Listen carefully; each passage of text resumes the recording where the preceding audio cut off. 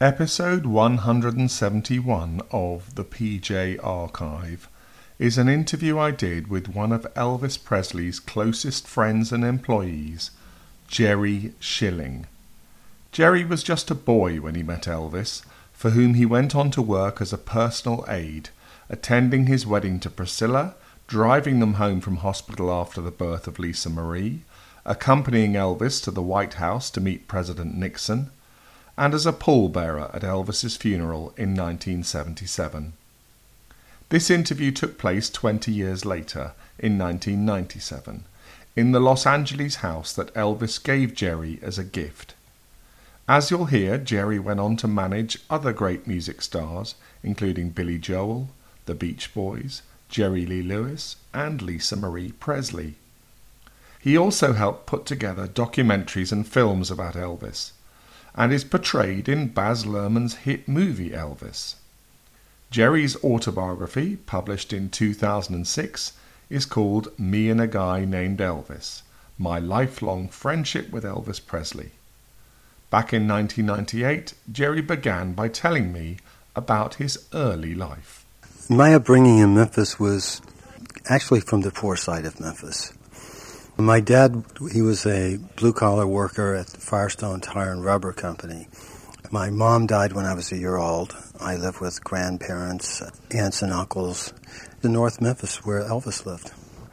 I was an infant. My older brother had to go to a boarding school after my mother passed away, and my dad helped support that. He was a good man, but, couldn't raise two children. Ironically, Elvis seemed to know the story better than I even thought he did, because we never discussed it. And when he bought me this house, a couple of weeks later, I was at Elvis's house in Beverly Hills, and he said, "Jerry, do you know why I bought you that house?" I said, "I can't believe I have it." He said, "You never had a home, and I wanted to be the one to give it to you." Tell me about your schooling and so on. Was there any entertainment involved in that? Did you do any school plays, all that sort of thing? I had one aunt in Memphis. She had a dance recital. It was the Eugene Weekly Dance Recital. It was very popular. All the people's little girls and boys, 6, 7, 8 years, whatever. It was a big deal. Somehow, rather than a babysitter, I wound up in Eugene Weekly's dance recital. And there were like 13 girls in the back of me, and I'm 6 years old. And I'm in this gold cowboy outfit singing "I'm an Old Cowhand from the Rio Grande." Years later, through my wife or somebody, Elvis got a picture of that. He saw the picture of me singing in my little tap shoes with these girls. And when he gave us all identification bracelets, all the guys in this group, he had a nickname on the back of each one. And I'm not proud to say that mine was Twinkle Toes. How did you get into the entertainment industry? At what age? Well, because of my family background, I was really into music at 10 and 11 years old. I laid back to the radio late at night. I was listening to WHBQ and Dewey Phillips before he ever played an Elvis record. In fact, there was no such thing. He was really into rhythm and blues. And I used to go down to the House of Blues on Bill Street and pick up those records. And then I met Elvis in 1954, and he was only 19. How did you meet Elvis? One day I went to the local playground in North Memphis. I wanted to play a ball game or whatever. There were 5 older guys trying to get a football game. And one of the guys was a friend of my older brother's, Red West. And I was in grade school. But I was playing grade school football. And Red said, "Jerry, do you want to play with us?" And the little kid always wants to play with the big boys. And I said, "Sure." And we went back to the huddle. And I realized that this was Elvis Presley, that 2 nights before, Dewey Phillips played his first record and said, "A Boy from Humes High School." And what happened, those football games became rituals every Sunday. And Elvis was so popular that they couldn't get up 6 people. Within 2 months, it was the biggest thing in Memphis. And people would run out to get on the field. Elvis had to start getting jerseys, and I was very shy. So he'd always hold one, because he remembered I played with him before. What do you mean when you said Elvis had to keep getting jerseys? What does that mean? Well, At first, when you've got 6, 10 people playing, you don't need any identification. Right. But as the teams got bigger, and people would sneak into the game, because here was a guy in Memphis that had a hit record in Memphis. And as people started watching and playing, being much younger and a little kid, I wouldn't have had a chance without Elvis looking out for me. And he would save me a jersey where I could play. You said that he was 19 when you first met. How old were you? I was just turned 12. So did you look upon him as a bit of an older brother?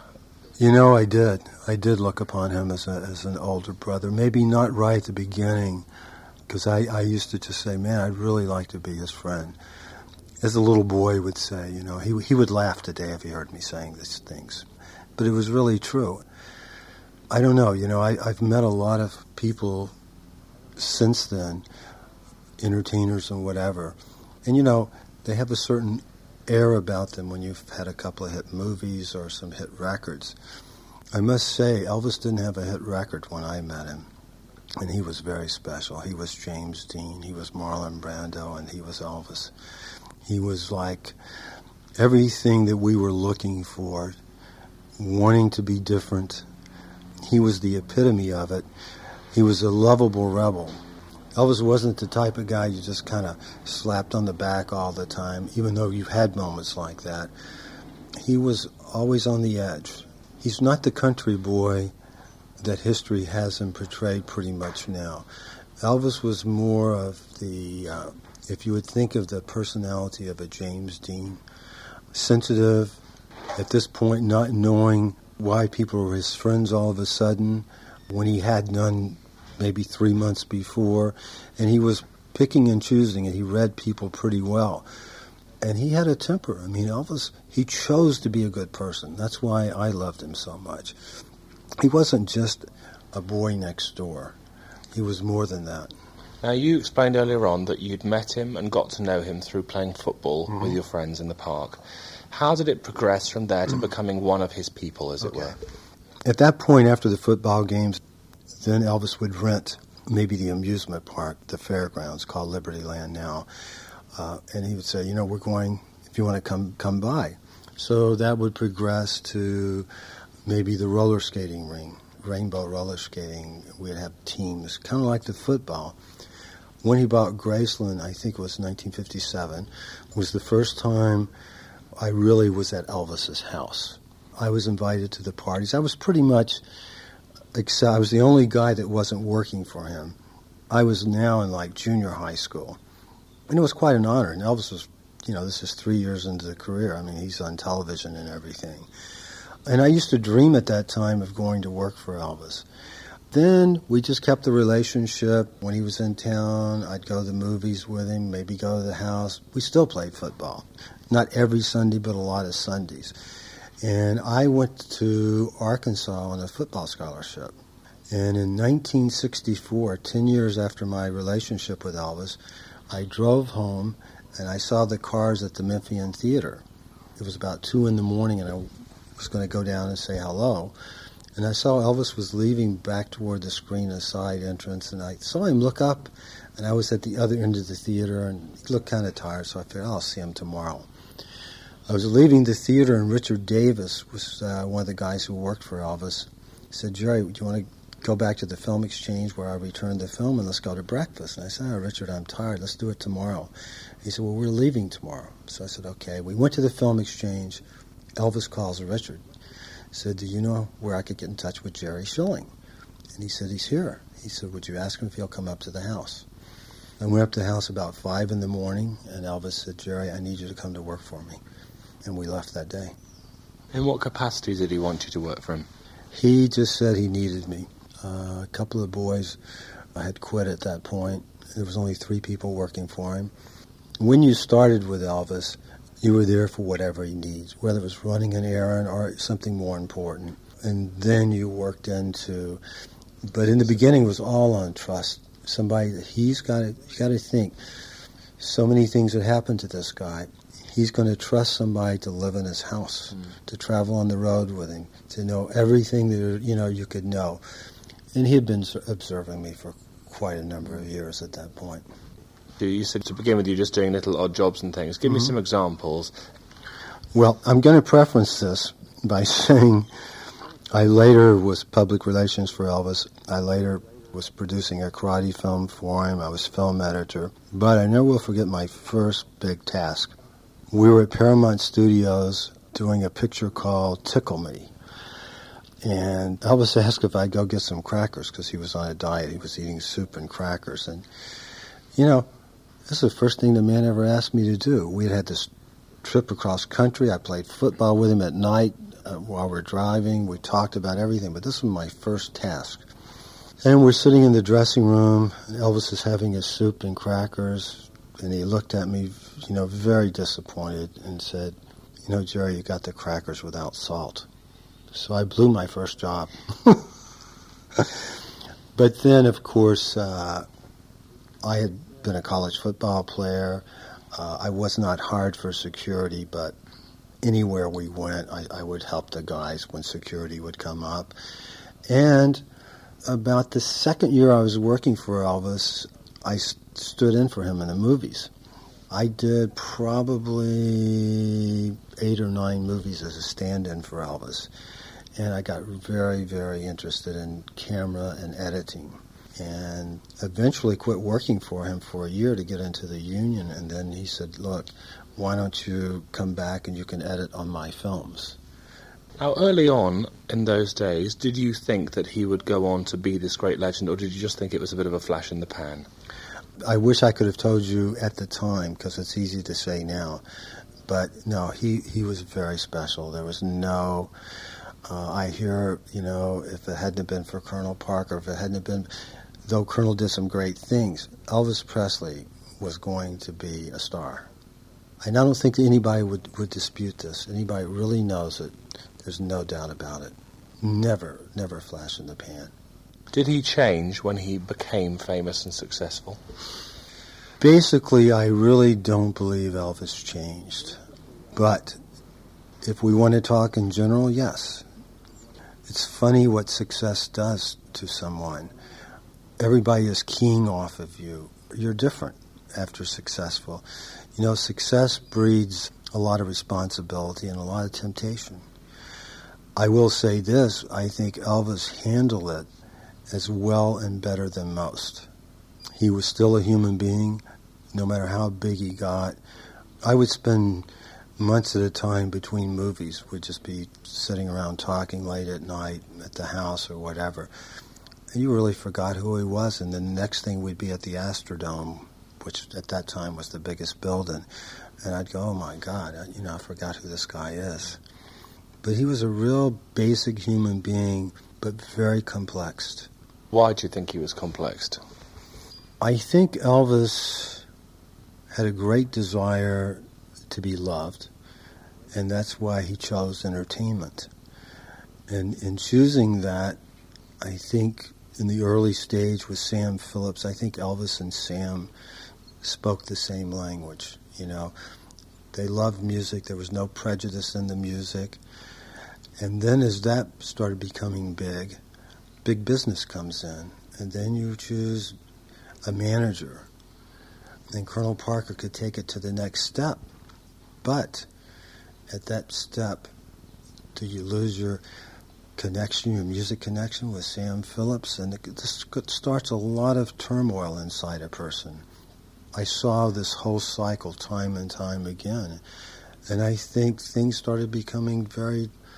As there were more opportunities, there were more difficulties.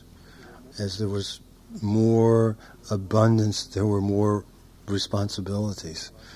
It's hard to say, but when you wake up in your own home and everybody's keying on what kind of mood you're in, the pressure starts from the day you get out of your bed. That's why sometimes he spent 3 days in the room by himself, just to read and whatever. Because you'd grown up with Elvis and you were very much part of the Memphis area and that sort of thing, was it difficult to imagine quite how huge he was all over the world? Yeah, it was definitely difficult to imagine how huge he was all over the world, and I don't think Elvis ever knew as well. You have to realize that there were times, like maybe in '56, where I knew He was certainly big all over America. That's about as big as we thought at that point in Memphis. I think people, like in California and stuff, they think more worldly. And communications are much more today that everybody does, including Memphis. But there were times, though, where Elvis, it seemed like, especially in the mid-'60s and stuff, we didn't feel popular at all. The records were not on the radios. He wasn't proud of his films. They were doing terrible. Sometimes it was hard to get girls to come up to the house. I always knew Elvis was a major star from the beginning. But to this extent, to the iconic extent, none of us would have had an idea, including Elvis. How well do you reckon you got to know him as a person? How easy was it to get to know him? I think Elvis was very difficult to get to know. Going back to the beginning, people would call him Elvis, but the guys who knew him real well would call him E or L. I knew not to do that until I knew him for a long time. But after he trusted you, and it took a long time, he would open up pretty much. And I think I knew him as well as I know myself, maybe not as well as he knew himself. But, you know, I was with him. I drove Elvis and Priscilla to the hospital when they had Lisa. I was there for their marriage. Let's talk about that wedding. How do you feel Elvis changed when he got married to Priscilla? Or did he change? I think he tried to change when he got married to Priscilla, and I think he actually did at first. Elvis always wanted a family. You know, it was very important to him because he had been in such a close-knit family. That was his religion as well.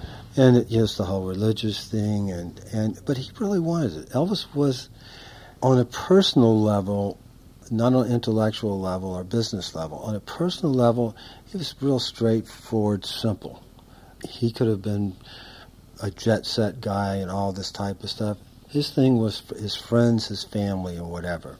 Was it difficult for him being married when he had women throwing themselves at him all the time?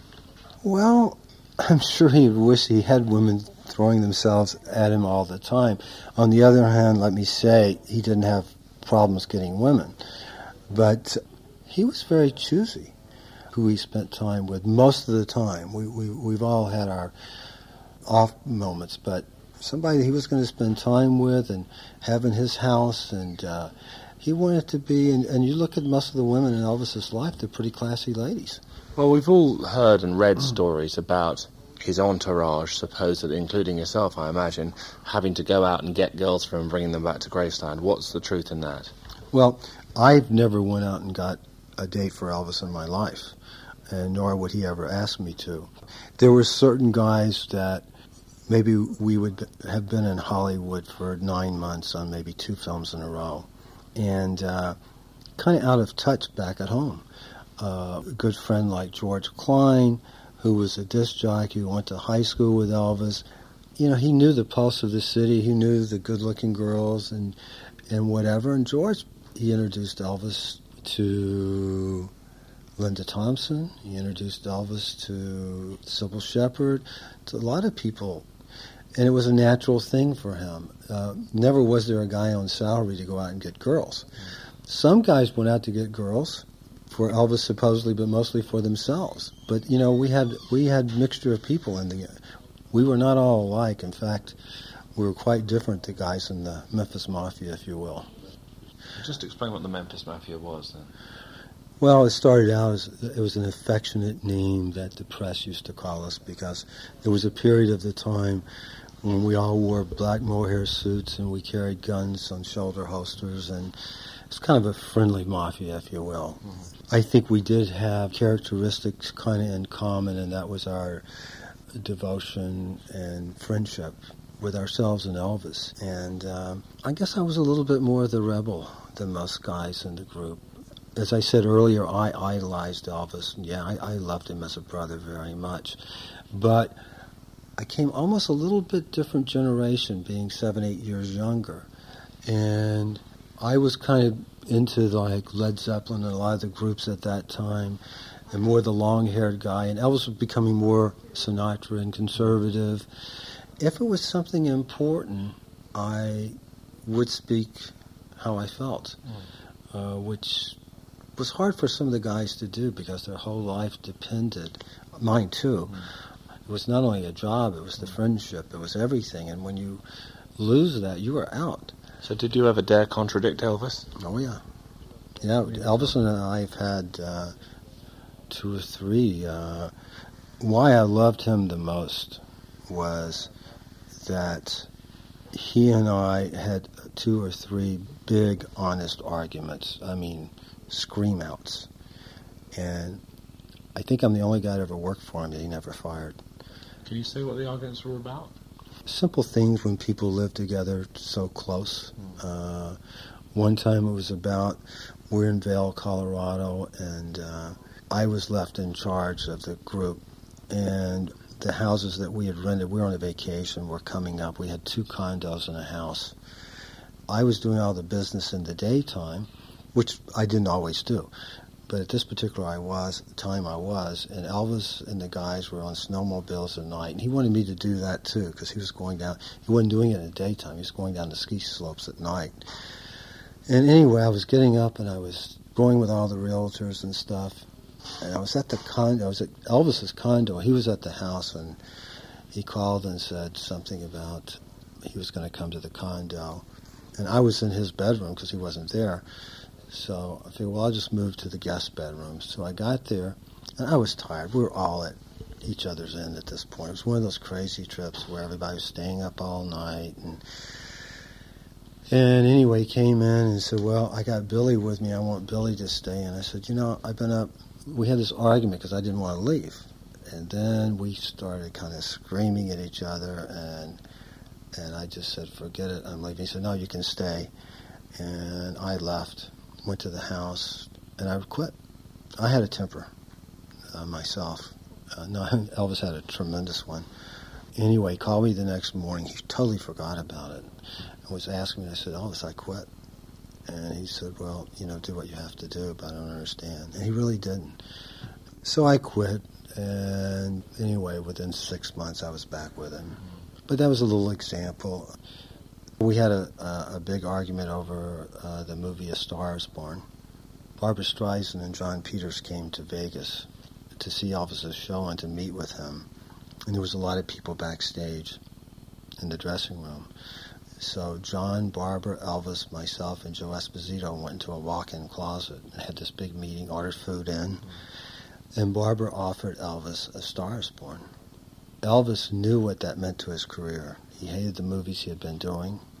And he knew the role was a role that wasn't a glamorous role, but it was a real acting role. And he accepted, which I was thrilled with. And after Barbara left and everything, my concern was John Peters had never done anything. He was a hairdresser. And I said, God, Elvis, this is great, but, John Peters, who wound up becoming a terrific producer-director. And Elvis said, well, Barbara and I will do what we want to anyway. And I said, well, that's the point, And, Elvis didn't like to be talked to that way, And, I mean, he went crazy. It wasn't that he was so upset with me. I think he knew what was going to happen. And that it was going to be negotiated away from him. And that's another big disappointment to him. In other words, those are the things that I say is the reason why I don't think he's with us today. But most of the time, let me be real clear on this, though. I wasn't there to be a pain in the ass to Elvis Presley. 99% of our relationship was, extremely close and friendly and all those things. But if something did come up, I felt free enough that I could speak my mind. And he gave me that freedom. How good-looking was Elvis in the flesh, and how much did he have to work on that? Man didn't have to do anything. He's the best-looking man I've ever seen in my life. I mean, when he looked bad, he looked good. It just all came together. I mean, the man was...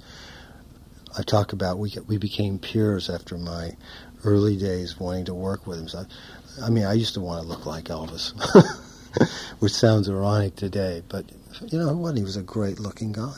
He just had it. And his voice? I mean, were you privy to a lot of private singing sessions and things? Did you ever sing with him?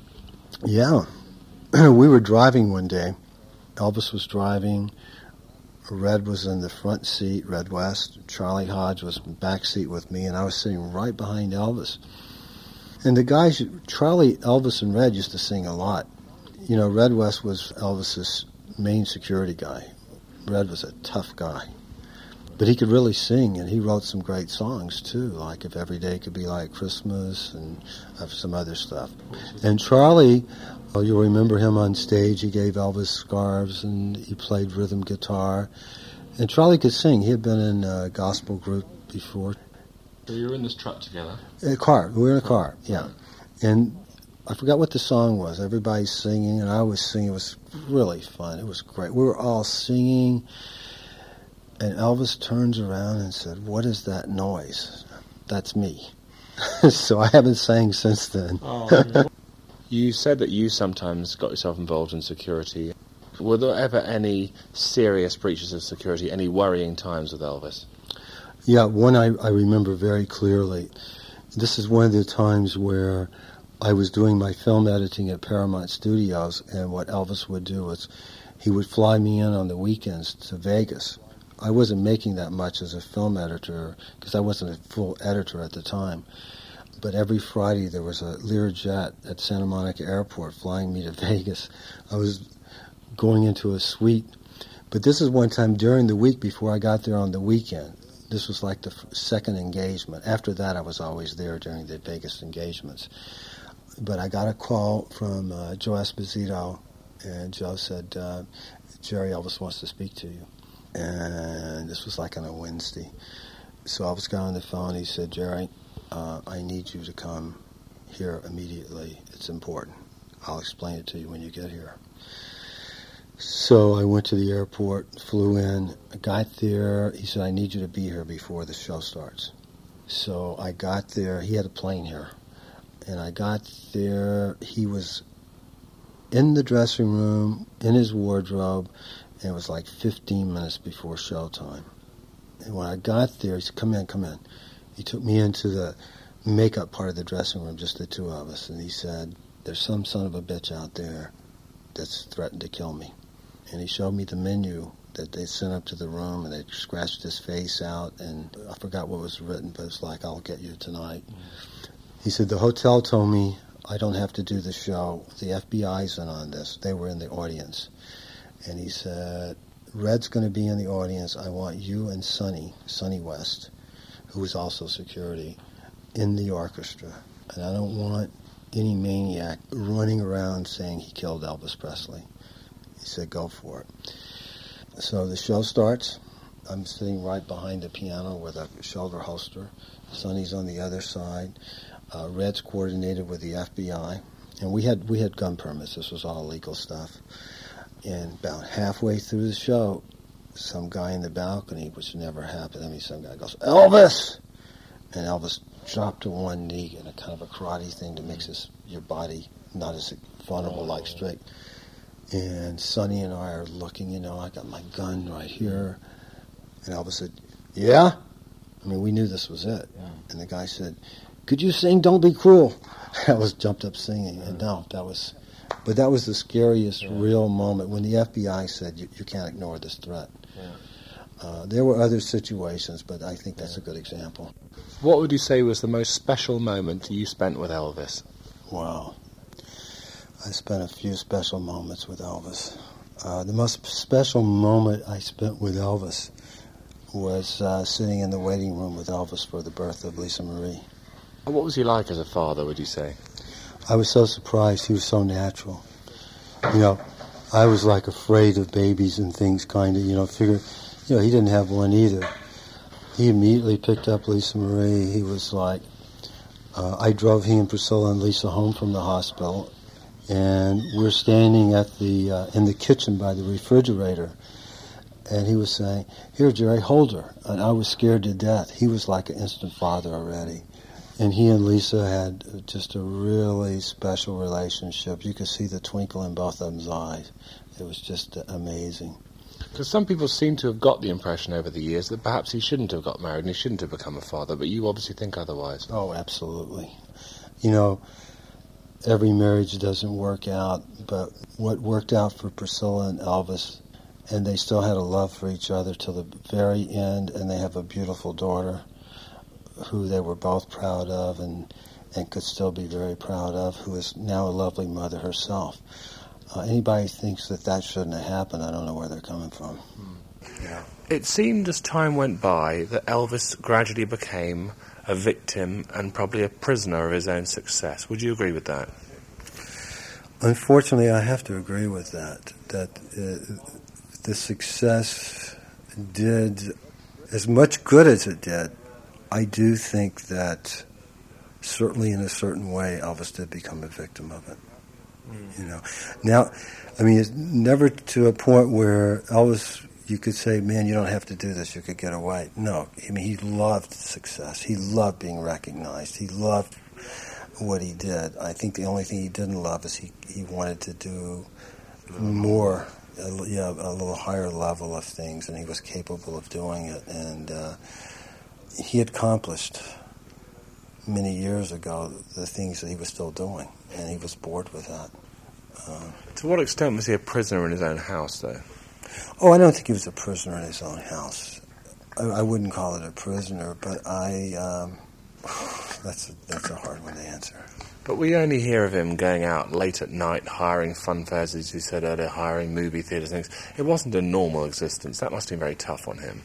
Well, no. I mean, it was a luxury not to stand in line, and not to fight crowds, to be able to sleep in after you finished your movie or finished your tour. This was the fun things, to be able to go to a movie when you felt like it, after dinner. If you wanted to watch Johnny Carson and still picking out movies, and get to the movie theater after it closes at 1 in the morning and it's quiet, and you got the people who work for you, maybe 20 other friends at the movie theater, and then you come back home just about daylight, sleep through the busy part of the day. But didn't he just yearn to mingle with normal people and have a normal existence? I don't think Elvis yearned to be normal at all. He loved mingling with normal people, and a few crazy people. But no. He loved his lifestyle. He created his lifestyle. There were sometimes it was out of necessity, but most of it wasn't. It was because that's the way he chose it. You know. Elvis was known to be very generous with the people he cared about, so he was obviously very generous with you. No, the house is the most special thing of all. He bought this for you in 1974, you said. Right. And he had a house up the road, is that right? He had a house in Holmby Hills on Monteval. Actually, it was the house that he and Priscilla bought. The first house they got when they were married was up on Hills Crest, and it was too open and vulnerable. And so Priscilla found this house. It was Blake Edwards' house. And they redid it, and I was living there with Elvis. And this was around the divorce time, and he decided not to have a home in California. And I was still living there after he went back because the house hadn't sold at that particular point. Anyway, he was back in Memphis, and I was out here, and there was a karate film that he wanted me to produce. I was producing it. It was a team of karate guys, Elvis Presley karate guys, going through England, Germany. Anyway, he goes to Vegas, and he asked me to come over and give him an update on the film. He wasn't playing there. He was visiting a doctor there, he and Linda Thompson. So I went over to Vegas.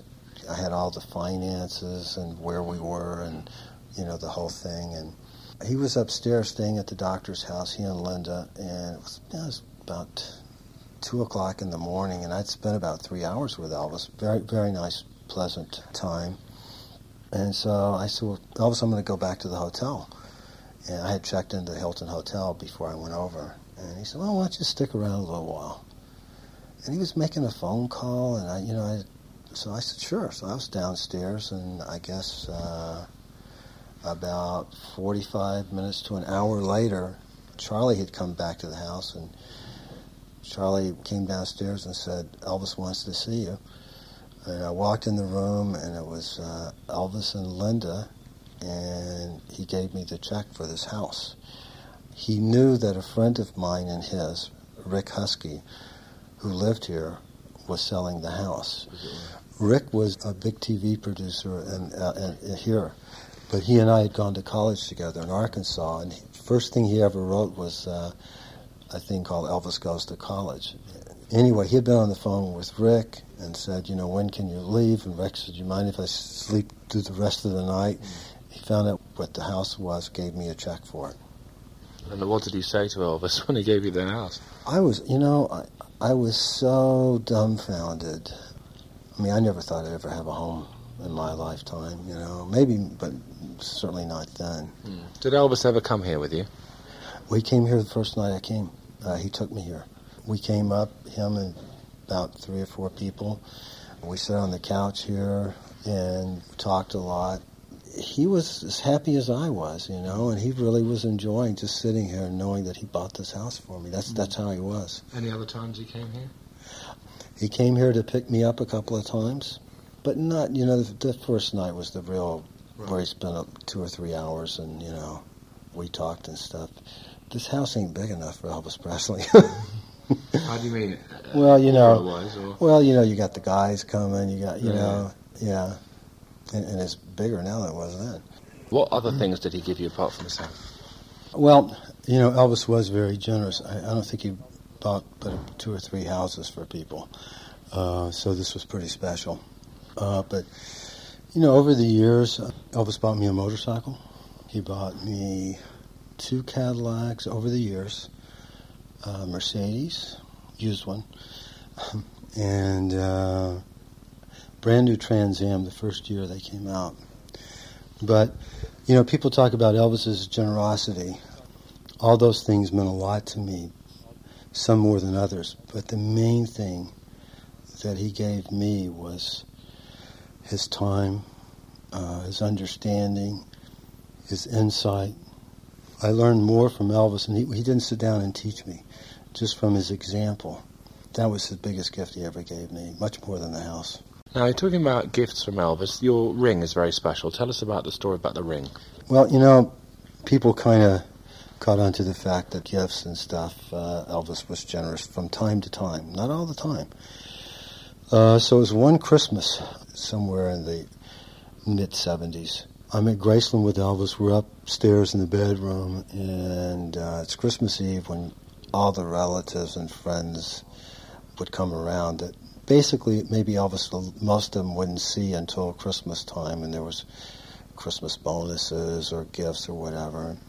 Elvis, it was like 10:30 p.m., and he was like, I saw he just kept procrastinating, and he said, I just really don't feel like going down there this year. And I said, so don't. And he said, okay, I'm not. It was like that kind of conversation.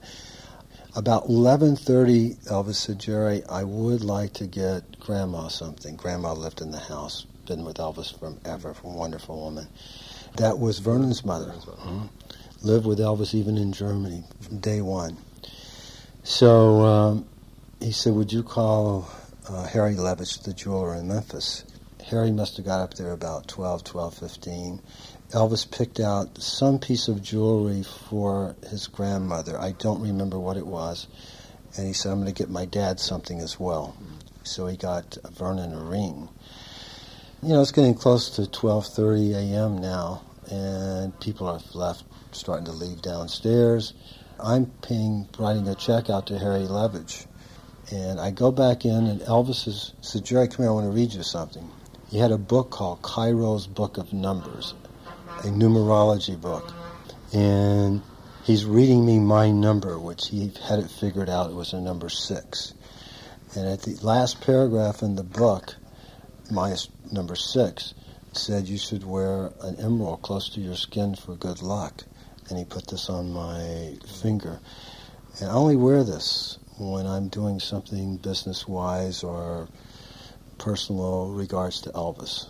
But this is what I call my good luck ring. You're very jealous of the Beatles. What do you say to that? Oh, Elvis, I don't think was jealous of any artist, certainly not the Beatles. He wound up recording, I think, 3 of their songs. You had to be there the night they met. You would see there was no jealousy of Elvis and the Beatles. I think both were way above jealousy. There was a lot of mutual admiration between the two. What of reports later on that he tried to have John Lennon deported? Oh, he never tried to have John Lennon deported. When Elvis and I went to meet with President Nixon, he wrote the letter. You have to understand, Elvis wrote in there a lot of things that he knew would get to Nixon. Real feelings. He would have never had the Beatles at his home if he didn't like them, like their music. And there's always going to be that thing, but in real life it wasn't. What was the date of that meeting with Nixon, and what were your greatest memory of that day? It was 1970, I think December 21st. Walking in, opening the door, or having the door opened at the Oval Room of the White House, with Nixon down at the other end signing something. First time seeing that live, I was stunned, and the thought of Elvis laughing, pushing me through the door, because he knew I was. Amazing. The only time he came to Britain was when he stepped off a plane at Prestwick Airport in Scotland. Why didn't he come to the UK and tour? Well, he certainly wanted to. I think he was discouraged and basically kept from it. I know personally myself that one night we were on tour and he was just ranting and raving about, damn it, I want to go to Europe. I don't know why it's such a security problem. That's why he bought the Lisa Marie, was to tour overseas as well as America. There was always some business problem that was brought to Elvis why he couldn't do it. Maybe some of the business problems were legitimate and some of them were not. But quite honestly, Elvis would be bored doing the same thing over and over, playing the same place, 61 shows in Vegas in a row. He needed that outlet, and he wanted it. He was asking for it, saying he wanted to. And I think those disappointments, along with some other ones, is the reason of his boredom and is the reason he's not with us today, quite frankly.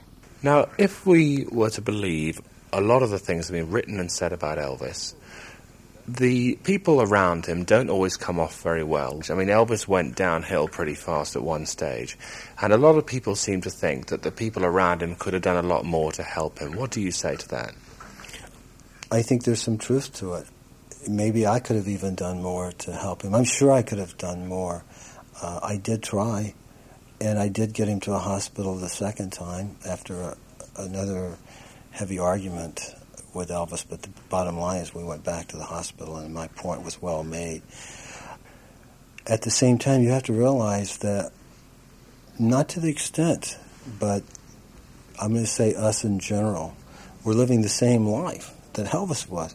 Maybe everybody we weren't the absolute normal people ourselves, and we weren't living a normal life, and we were gradually seeing things that didn't harm anybody, now they kind of did, and it was all gradual to us. I mean, we lost a couple of friends before Elvis. Through living that lifestyle? Partly, yeah. The thing I learned the most in living with Elvis Presley is you better be pretty disciplined if you're going to survive. Survive with any dignity, Were you all indulging in the same way that we believe Elvis was? Not to the extent at all. But from time to time, some people more than other people. Most of the extent of the indulgence in any type of medication, mostly with Elvis and the group, was more of a sleeping pill or a diet pill. The guys never was into the Demerol and the heavier stuff that we weren't even aware that much that Elvis was until there started becoming problems, So, why did you all allow him to have the sort of food that he had and to take the pills that he did? Why didn't you realize what it was doing to him, the people around you? Mm-hmm. Well, first of all, this was Elvis Presley's life. This was not Jerry Schilling's life. Mm-hmm. But as a friend, as he was a friend to me in troubled times, I tried to be a friend to him, and sometimes I was. I have flown out here to do a movie or something while I was working for Elvis, and one of his doctors would say, could you meet me for lunch? And I said, sure. And I was handed at lunch a bottle of pure Demerol, which is about as bad as you can get. And I told this doctor, you never saw me, and if you want to, I'll go all the way. You tried to intercept, Elvis really didn't think I even knew he was having any problems. It was a pride thing, too. I had to be very careful. At what stage did he realize he was in trouble? Oh, I don't know. The one time he realized he was in trouble was probably the first time he went to the hospital. That was a major decision for Elvis to make, to be admitted to a hospital. Not that it was being admitted. He did have a colon problem and he did have a liver problem, but I had the room next to Elvis at the hospital. We kind of called it the hotel. It was kind of the same setup, the blacked out drapes and everything. But Elvis had taken sleeping medication for so many years, just the normal amount or whatever, that they didn't give him any medication for like 9 days to sleep or anything. He was fine. He wanted to, whatever the doctor said. He was rocking on the end of the bed. They finally said, we have to give him something. But there was a psychiatrist working there who was supposed to be a liver specialist, and Elvis came to my room one day and said, Dr. Knott is a psychiatrist. And he said, I know. But he was cool with it. In fact, he came to the house a couple of times, and then Elvis was in great shape for a year, But to what do you attribute his demise? What did you think? He was depressed? I think at the time there were three major things that he was dealing with. I think he could have dealt with any one of them separately without us losing him. He always had a fear of getting older. He didn't like being 40, which seems ironic today, but in his health, he was having some major health problems without medication being the cause. He was going through a divorce, which personally, even though it might have been his fault going through the divorce, it didn't sit right with himself, with his own soul. And then the career disappointments. He didn't get a Star is Born. He didn't travel to overseas. He didn't do all these things. He was bored with his work. He loved singing. Don't get me wrong. I shouldn't say bored with that. But he needed challenges. You look at his career. Every time he had a challenge, he met the challenge. When you saw he was down, did you ever feel that he might die? I never felt that he might die. And don't forget, I quit a year before he died, and the way he looked when I saw him on that CBS special, I couldn't believe. I'd never seen him look that bad, and I couldn't believe anybody had let him go on camera that way. Why had you quit? And from what post at that point? I had been working publicity. I'd been helping with the tour management and doing, because I had quit at one point to learn touring, and that's when I was with Billy Joel. So you quit Elvis to go work with Billy Joel? Well, no. Yeah, to begin with, but then I went back to work for Elvis. And what happened is when I worked with Billy in 75, part of that couple of years, Billy opened for the Beach Boys. Mm-hmm. I went back to work for Elvis. I had a pretty open door policy at this time with Elvis, which was real unusual. Usually if you quit, that was the relationship. Mm-hmm. When I'm in Vegas working for Elvis, the Beach Boys tour manager asked me if I would assist him. And I said, what does that consist of? He said, I know you're working with Elvis Presley and you're not going to do it, but... And he said, hotels and all that crap work. Bottom line is, I told him if I could learn if he would take me in to settle up the box offices, I wanted to learn that with the Beach Boys, that I would do it. Elvis let me go. I was a 5-week tour. Then I'm back working for Elvis. We're in Vegas. I was doing the personal public relations and some other things too, but basically that was it. And I got a call from Carl Wilson about me being the tour manager for the Beach Boys, and I said, I can't do it because your tour manager hired me. And about 6 months later, I got another call, said, the guy's gone. And quite honestly, at 76, I just kind of felt Elvis was getting quieter. I felt if I stayed, I was just going to be a pain in the ass if you will. Everything was getting so... It's like everybody around, as long as he was in a good mood, everything was fine, and everything wasn't fine. I just wasn't happy. Were you worried about him?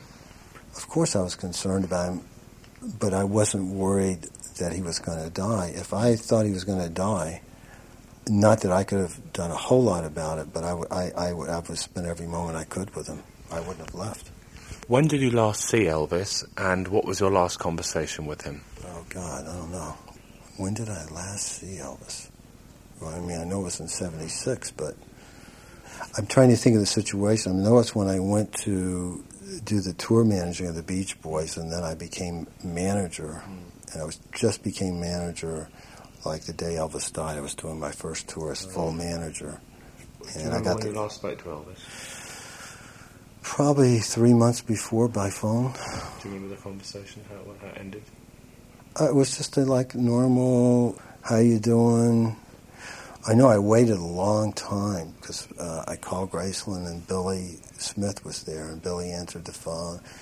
And I said, yeah, I'm just calling to say hello to Elvis. He said, okay, wait a minute. I waited like 40 minutes, you know. But it was like just a nice conversation. I was talking about I was going to catch up with him, you know. The last real heavyweight conversation was a nice conversation was we had here at Linda Thompson's apartment. It was when he knew the book was coming out finally. I had already told him. There was another time he got mad at me because I ran into the attorney at my gym. And Elvis just would not believe that anybody, any friend or ex-friend would do this. These are the Wests. Yeah. So anyway, I had told him that their attorney, who had been partners with Elvis's attorney, and obviously he was upset. He wasn't upset at me, he was just upset. So anyway, when he had an investigator out here trying to work out some deal, he asked me if I'd come over to Linda's because he had sold the houses, and I went over. Then the investigator came in, the private eye, and said, you know, for everybody to leave. I started to leave. There was like 3 or 4 people because we're in Linda's bedroom. And I said, Jerry, you stay. And he told the investigator, anything you have to say, you can say in front of Jerry Schilling. And he let me know that he appreciated me telling him, and he just couldn't accept it. You know, Elvis said a lot without saying a lot, you know. How did you find out when he died? How did you find out? I was right here with my paperwork for the Beach Boy tour, and I got a call from a person who lives right down the street, used to do Elvis's hair, Pat Perry, and she told me. And we'd had this drought, and I walked out to the balcony. I mean, I was devastated, and it started raining. And then I got a call from Priscilla saying that Vernon was sending Lisa Marie back, and I was to accompany her on the plane. I never will forget my friend Rick Husky, who owned this house, came by to take me to the airport. And just as we were driving up to the plane, the radio announcer played a record by the late Elvis Presley, and I went, oh my God. I mean, you know, he was my friend, and he was dead. So, and I think that's it for me. You described him as your best friend. Yeah, I'm not saying I was his, but he was certainly mine. Fair enough. How did it feel to lose your best friend? Very vulnerable, very scary, and very sad. With Elvis alive, I don't know, it always gave me, since I was 11 years old, a certain amount of strength, 12 years old, personal inward strength.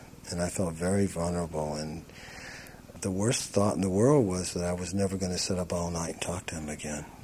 I loved that, He was a very interesting, deep, loving man, Was it difficult having to share your grief with the rest of the world?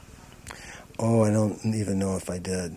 I was a pallbearer, and I went back, and I just remember people, and we had to help with we had 10,000 people or whatever it was viewing the coffin, and you just kind of went into a mode operation of getting the job done. It didn't hit me fully until I went to New York to catch up with the Beach Boys about 2 weeks later. I was in Carl Wilson's room at the Sherry Netherland, and I really realized I'd never see him again. I had a marble wall, broke my hand, compound fracture. That was an emotional release finally after, I had to be cool when all the people were there and everything. And then the phone rings, and it was Billy Joel. And he said, Jerry, Elizabeth and I thought you might want it. I wanted to play something for you. And I went up to their apartment, and he had gone down to a little club called PJ's the night Elvis died. And he recorded a tape. And he started by saying, I guess Elvis would just want us to rock. And he did this great tape. And he played it for me. And I think he destroyed it after that. I don't know. How did he react when he played the music? It was just a real wonderful, nice gesture that I'll never forget. And it made me feel better. It sounds like you still miss Elvis a lot today. I try not to be on the bandwagon. I get asked to do a lot of things, which I'm very proud of. But I don't want to someday not have feelings and hear myself talk. And, I still have a lot. I miss him, of course. Nothing will ever be as good. Now, you said that you'd left Elvis's employ a year before he died. Yes. After he died, did you have a lot of regrets about your relationship with him? No, I don't think I have any regrets about my relationship toward Elvis. In fact, I have quite the opposite. We had an honest relationship. I tried to be productive for Elvis. He was certainly great to me. No, I have none whatsoever. Can you just skim us through what happened to you? Where did you go to? What jobs did you do? So on. After Elvis died. I had Jerry SCHILLING management. I was already in management. I was managing the Beach Boys before Elvis died. Basically, that's what I was doing. I was managing the Sweet Inspirations, who were with Elvis. Because you married one of the Sweet Inspirations. Was that your first wife? Second. Did Elvis ever give you any advice on relationships or children or anything? Oh, there were times when, yeah. And if he thought I was growing up in a situation or a relationship, Elvis, you have to understand, Elvis always, even after I grew up, looked at me as a younger guy. It was so much different when you're 12 years old and somebody's 19. But when I am 25 and he's 40, I feel like I'm an adult. And I'm sure he always looked at me as a younger guy. Yeah. So, he never overly, but any advice he gave me out of just pure friendship, it was always pretty damn good. He was a pretty insightful person. Did he ever ask you, or did you just feel an automatic responsibility towards looking after Priscilla and Lisa Marie after he died? That was just an automatic thing. It just felt natural. It felt like family. It wasn't anything you had to think of, It certainly helped make up for the loss of Elvis, too, to be close to his family, to people he loved, How much do you talk about the old days with Priscilla and Lisa Marie? How often do you see them and talk about the old days? Not that often. Lisa sometimes, will ask about her dad, about something. But Priscilla has a different life, personally. You don't just sit around talking about her ex-husband. You have to put it in those terms. Yeah. Doesn't mean that Priscilla and I never talk about Elvis, but it's not the norm where we go back to reminisce. Did Priscilla and Lisa Marie come here at all? Well, Lisa Marie's been here a lot. There was a time she worked here. She was my secretary, and I was working out of the house. What about secretary now, eh? Oh, yeah. Well, this is her first job, bless her heart, and she actually did quite well.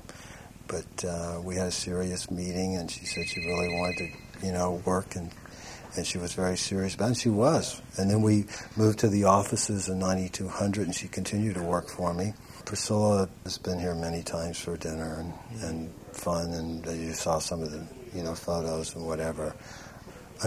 We still do that a lot to this day. You told us a lovely story about the gym and a couple of the machines there. I got my Universal machine. Priscilla was redoing her gym 10 years ago. So anyway, she gave me the Universal machine, which it was a gift of health, which I dearly appreciate from Priscilla. Okay. And then I was in Vegas right around the same time, almost 10 years ago, because I was trying to get a gym together, and I had been pricing some treadmills. I was talking, Colonel said, well, somebody gave me a brand new treadmill, and he said, you'll have to ship it back, but I'm going to make one deal with you. If when I come to your house, I can sit on it because I can't walk very good anymore. He was quite old at the time. So anyway, that was my treadmill and my universal machine. What percentage of the people around Elvis do you think remained true to him to the end? I don't even think about it. I haven't even read some of the books that I'm sure I'm in. It's important to me, and because of the 20th anniversary, this is a special time. I don't go to the Elvis conventions, and I don't do all that. I must continue on in the future, and you can really get caught up, and it's been detrimental to some of my peers. You get a false sense of who you are, because there's so many fans that loved Elvis so much, and the mere fact that you knew him or something, not because of maybe your accomplishments or whatever, but just because of that, and that can be pretty dangerous. It's very easy to get into that. There are people, there's camps out there, and these guys are good, and these guys are bad, and I just, it's not that important to me. Now, we got to the bit in your career where you're looking after the Beach Boys, looking after the Sweet Inspirations. Where did it go from there? Well, I managed the Beach Boys for 10 years. I managed the Sweet Inspirations for probably the same amount of time. It started earlier with the Sweet Inspirations. That was the first group I managed. Then I was a tour manager for Billy Joel for a year plus, which is how it started. Then I really got into film. I'm more into film now in the last 5 years. Right. Of course, 10 years ago, Jerry Schilling Management had a new client, and I was a client of theirs, and that was Elvis Presley Enterprises. Right. And then Jerry Schilling Management and Elvis Presley Enterprises merged to 9200 to one office. So I spent a lot of time working on a deal with RCA Victor between the estate and RCA. They'd had a long lawsuit or whatever, and we were successful in that.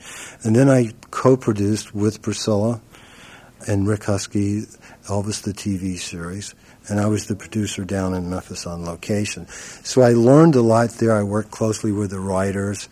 I've done numerous documentaries with Andrew Salt that I've produced for him on Elvis. I was consultant on This Is Elvis, which is the only Elvis project I did within 10 years after he died. I didn't do anything. We are currently finishing a documentary which will air in August on VH1 called Elvis the Waist Up. And it's great, the great classic footage of Elvis from Dorsey to Ed Sullivan to Steve Allen, his first screen test, a lot of those type of things. I'm producing that with Andrew Salt. Peter Gorelnik wrote the narration, and U2's Bono did the narration. So what was he like to work with? It was such an honor to work with Bono. I never thought of this, but there's a lot of Elvis there. He's just down to earth, no bullshit, didn't come in limousines to the narration. Everybody's wanting to get this kind of food and this kind of drinks. And he said, well, could you get some hot tea and maybe some water? His voice was scratchy, but he didn't complain, and it worked out great. He worked 4 hours without a break, would not take a penny for it. I negotiated with other artists to do this, and they really wanted to do it, but their management wanted this and that and more and whatever. And Bono, I sent him the tape through Paul McGuinness, his manager, and Paul called back and said, Bono thinks it's a cool project and it would be an honor to do it. And as simple as that. He's doing the biggest tour in the world right now. His time is unbelievable short, and he spent a half a day with us. He's a great guy. And he loves Elvis, and that's kind of nice. That made it all worthwhile. Do you feel part of your responsibility in life now to keep Elvis's name going? To be quite honest with you, I think The Last Train to Memphis is my last Elvis project. I think I've done as much as I could do with my ability, and I have to move on to other things. How did you feel when Graceland became a museum after Elvis died, and what's it like for you to go back there now with all those memories and yet see all these people trooping around there? Well, I got a few calls from Priscilla when she was thinking about opening it, and she just wanted to talk to some friends and see how they felt, and also to understand the circumstances of why at the time she had to open it or maybe lose it for Lisa. And the care that she took, one day I got a call from Priscilla and she said, "Jerry, I found the original carpets up in the attic. What do you think? They're not quite as good as the new ones they put, and of course she put the originals in." Elvis was very proud of Graceland. One of the things he loved to do was to show people through the house. I think it's done with class. It is a monetary business. I think it's wonderful.